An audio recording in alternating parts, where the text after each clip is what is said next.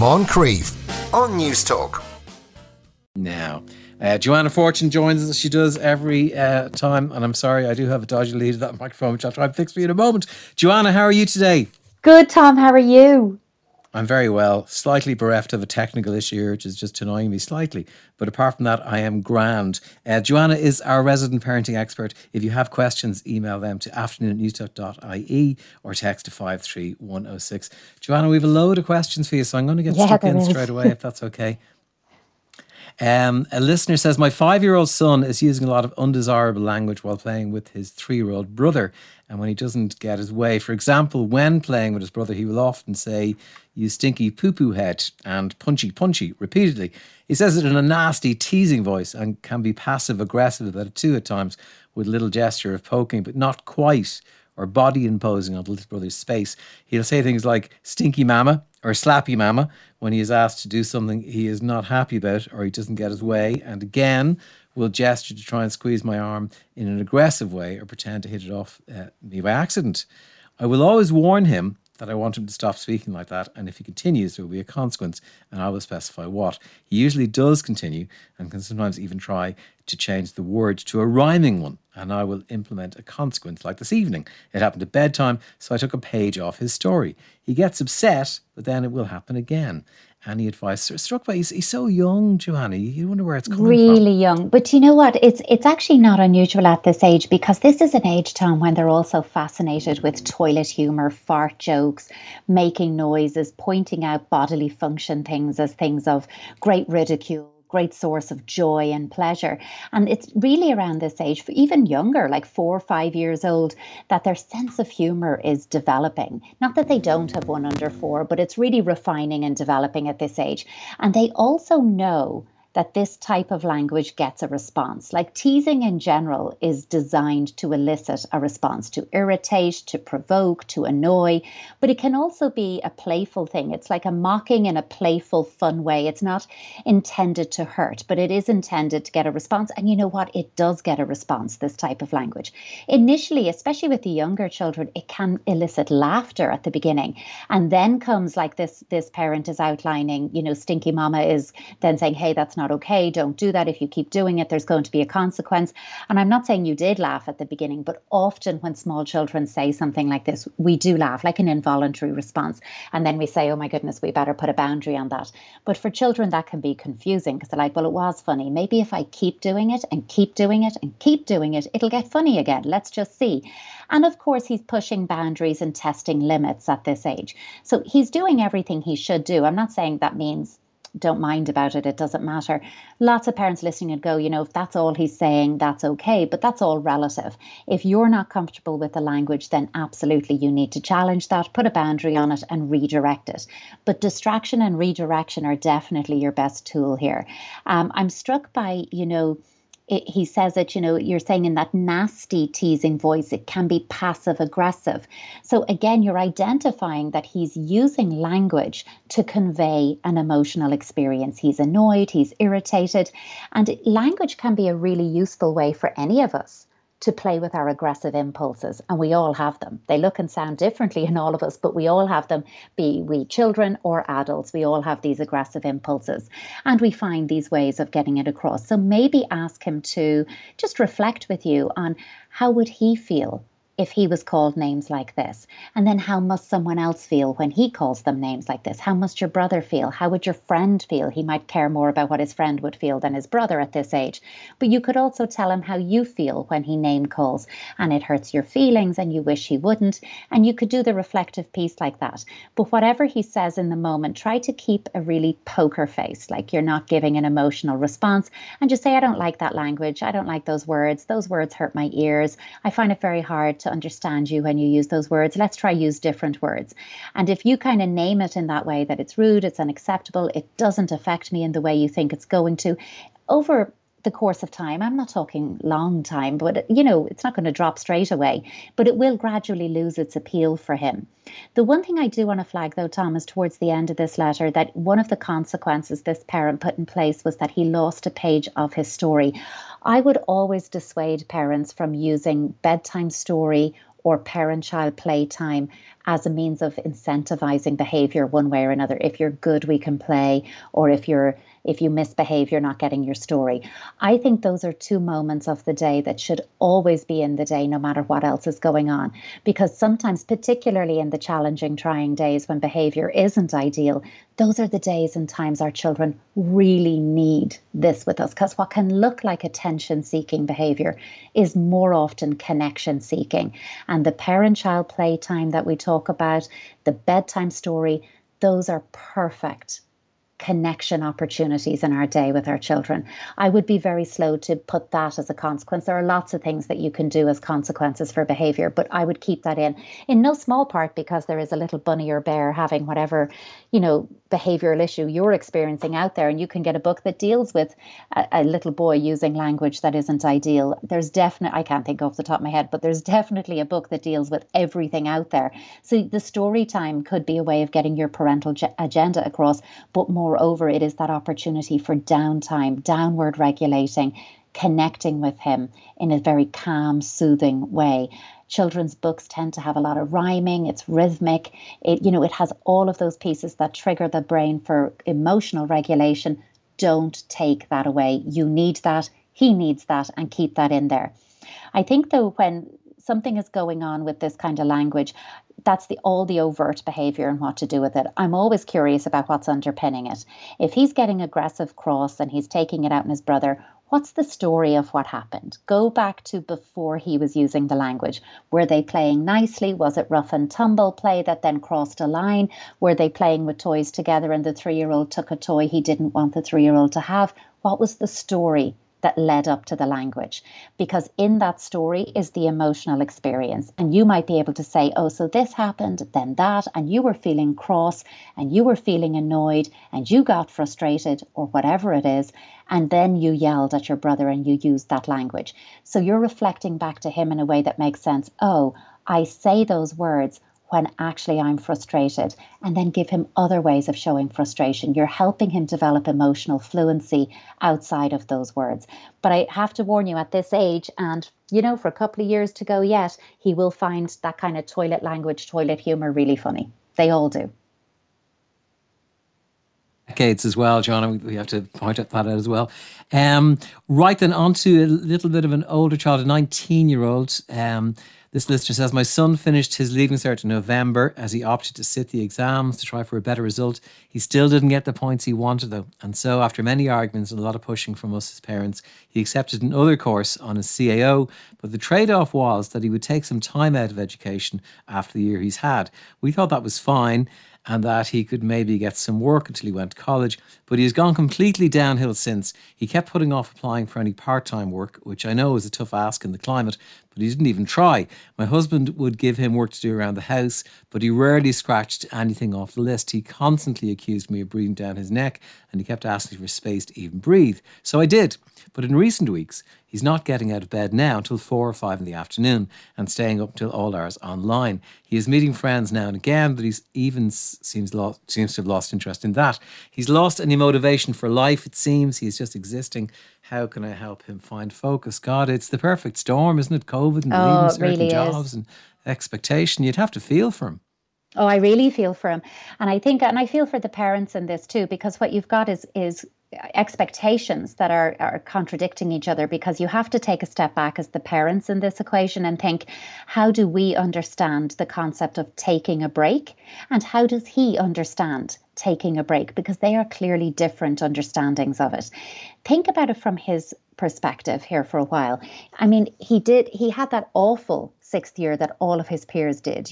They were in school, they were out of school. We didn't know when they were coming back. Will there be a Leaving Cert? Won't there? What will it look like? It was awful for them all. And then he does the predicted grades and he's not happy, and he persists and he sits the exams in November, the longest 6th year ever, and he still doesn't get the points that he wants. So let's take a kind of acceptance and empathy. When in doubt, go to A&E, Tom. It's like he must feel exhausted.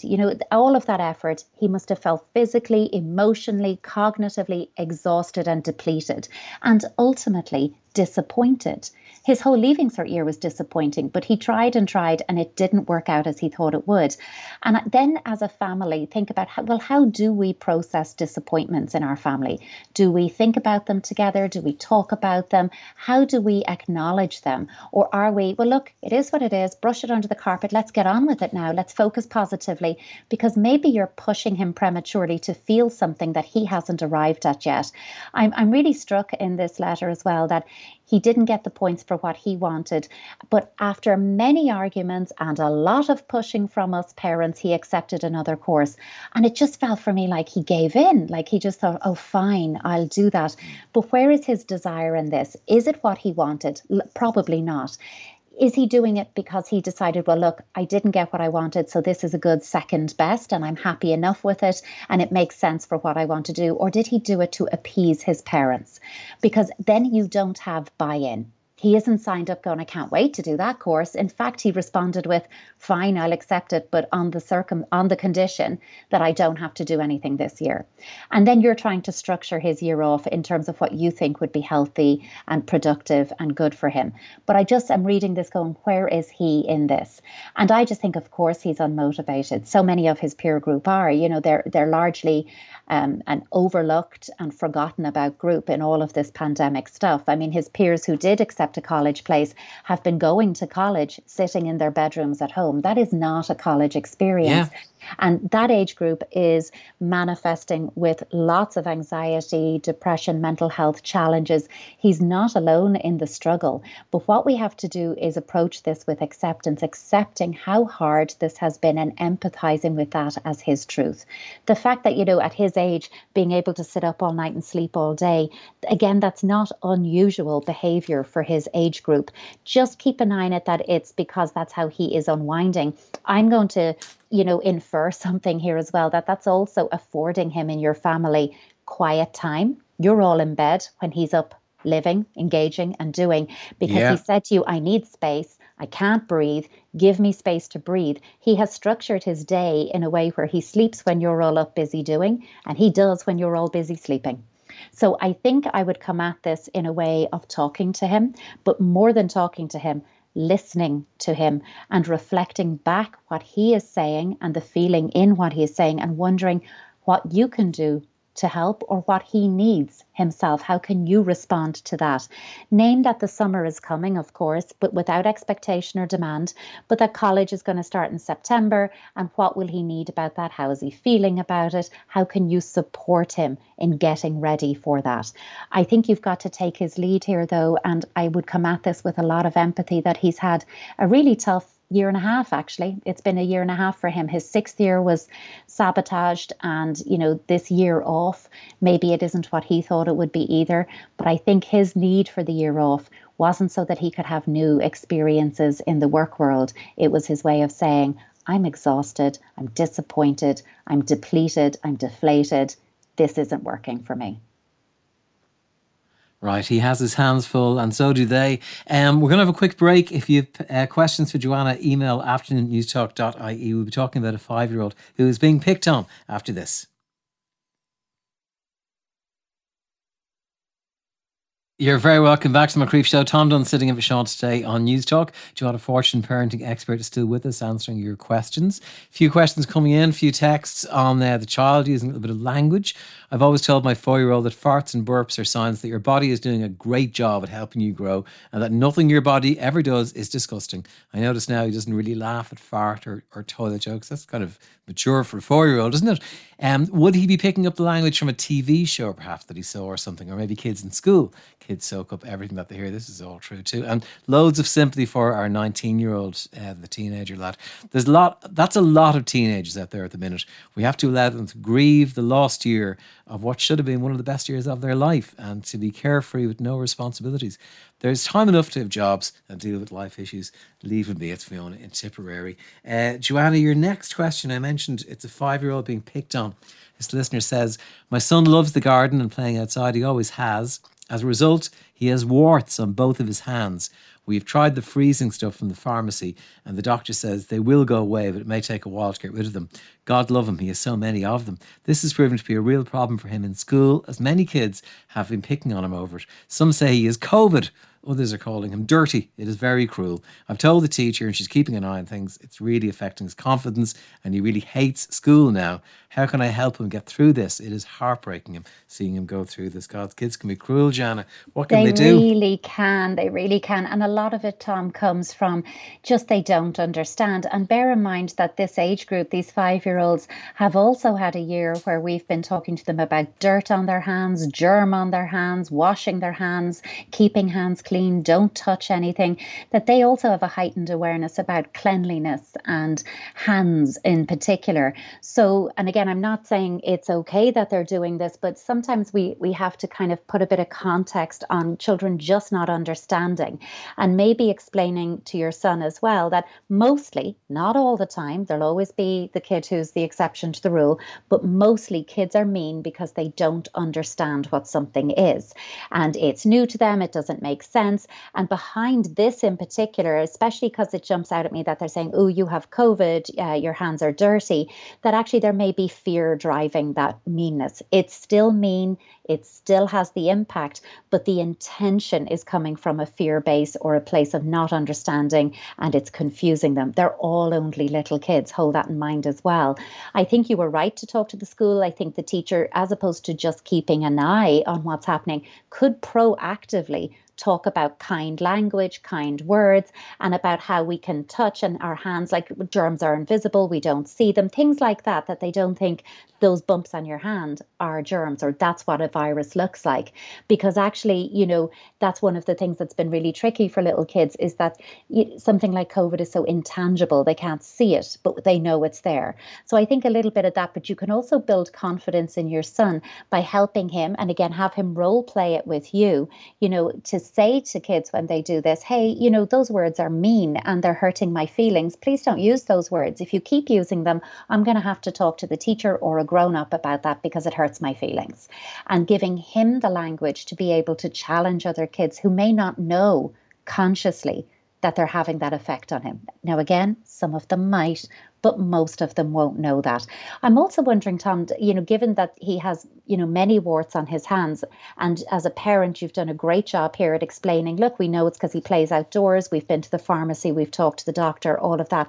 But does he know, as a 5-year-old, does he know what it is and how to explain warts himself to other kids who might say, hey, what are those things on your hand? Does he know and have a language that he can say, you know, oh, that's called a wart. A wart is just hard skin that has a bumpy surface on top. You know, I got mine from playing digging in my garden a lot. And one day they're all just going to go away because I have special treatment or special ointment or whatever it is for them. They're no big deal. And you equip him and empower him to have the language to respond to the question in the moment that demystifies it and then circumvents the other child going, I know, you don't know what it is. Well, let me tell you what it is. And they come up with, you know, their own version of it's COVID, it's dirt, it's whatever. Now, warts in general, and I know you're responding to this, and really the question here is about confidence. And I do think role playing with him at home, giving him a language, helping him understand and empowering him to stand up to the meanness in the class is really important. And as you've spoken to the teacher, I think all of that will go a long way. But given you've said, you know, he has so many on his hands, they can be really hard to get rid of depending on how thick the skin in question is on them. So you've got the pharmacy route, which you've tried, but if that's not working, it might be worth going back to your GP and saying, so we've tried all the over-the-counter stuff and it hasn't proved effective, you know, because there are cryo treatments, laser, a special scraping procedure. There are multiple ways that these can be treated. So if they're not going and if they're spreading or if they're staying, that there's loads of them, because the hand, I'm just conscious for him, when you've got one on your hand, it's so easy, brush it off something or scrape it, that it could cause him pain. So you could talk to your GP about another route, but I would come at this with role playing it out for your little boy. Okay, have to ask you this one. I find it fascinating. Listener says, my son is nearly 4. He is very bright, has been able to count, do sums, multiplication, etc. from a young age. He has also taught himself the Russian alphabet from watching YouTube a few times. Colour me impressed. We've nurtured his love for numbers and letters, giving him multiple number letter toys, even the Russian alphabet. But he's getting very obsessed with numbers and letter toys now, getting hysterical if someone in play school tries to play with him. He verbalises wanting to share, but he doesn't seem to be able to do it. He's no issue with food or eye contact or sleep. or a change in routine, what could it be? Well, do you know, I find this, and again, not to take, because this is clearly a very bright little boy, and that's wonderful. But, you know, as The parents, Russian alphabet. I know Cyrillic. I mean, you know, but I also think, though, Tom, that we have to be very aware at this age that while it's great that he's bright and when he gets to school and he'll learn and enjoy learning and all of that will be nurtured, what really matters at this age is emotional and social development. And when we have a child who's cognitively, intellectually very advanced, emotionally, he's very much 4. So you can get this gap between how he thinks and how he feels. And a big part of play school and preschool and all of those programs is negotiating boundaries with other kids who are going to come at you and say, but I want it, so hand it over, and you don't want to. And they have to learn how to negotiate those boundaries together. I think, you know, as well with something like this, and particularly because of the Russian alphabet piece, which is very impressive, don't forget that he will have gotten a lot of behavioral reinforcement at home and from other grown-ups who go, oh my goodness, look at what you can do. Show Granny what you can do. Show so-and-so what you can do. So his letters, his number strength has been reinforced as something that is fabulous and wonderful and elicits a lot of praise and joy in grown-ups. And he will see that as a means of eliciting praise in his life. So then when he's in play school, he's like, well, this is what I do. These are my thing. Let me show you what I can do with these. But the other kids want to stack the blocks, knock them over, whatever they want to do with them. And that's very challenging and stressful. I would be saying at this age and this stage for me, and I say this as a parent and a professional hat on, really spotlight the social emotional stuff. The intellectual cognitive stuff will take care of itself. He's clearly got a good grounding. Right now you want to talk about play, turn taking, reciprocity, solution focused thinking, critical thinking, which is basically the stage of developmental play he's at, which is that small world narrative projective play, getting the little characters and playing out stories and scenarios with him, for him, playing out the beginning of a story, stopping in the middle, have him pick up and finish the story, let him do a story. You play out what you'd like him to do, beginning, middle, end, but basically using story play and also making that person-to-person relational play more appealing for him. You know, such as playing with another child, doing blocks in a different way together, working on a jigsaw together, working on a drawing together, whatever it could, chasing, running, jumping, anything that involves playing with others that is person to person and intersubjective and not focused on, let me show you how smart I am, let me show you how bright I am, because he has to learn that he can elicit praise, and more than praise, that he can elicit joy, that he can enjoy others and be enjoyed by others in another playful way than this. So I would talk to the play school and just check, you know, what are they observing? How are they experiencing him? And ask them what's working and how can you nurture that social emotional growth for him at home as well. Joanna, great stuff as always. We're beaten by the clock, but always a pleasure to talk to you. And as always, if listeners have more questions, email them into us, afternoon@newstalk.ie, and you can listen back to the parenting podcast on the Newstalk app. Joanne, thanks very much. Thank you, Tom. Where are we going to after the break? Thanks, Joanne. After the break, losing your sense of time in a very dramatic way. Moncrief on Newstalk.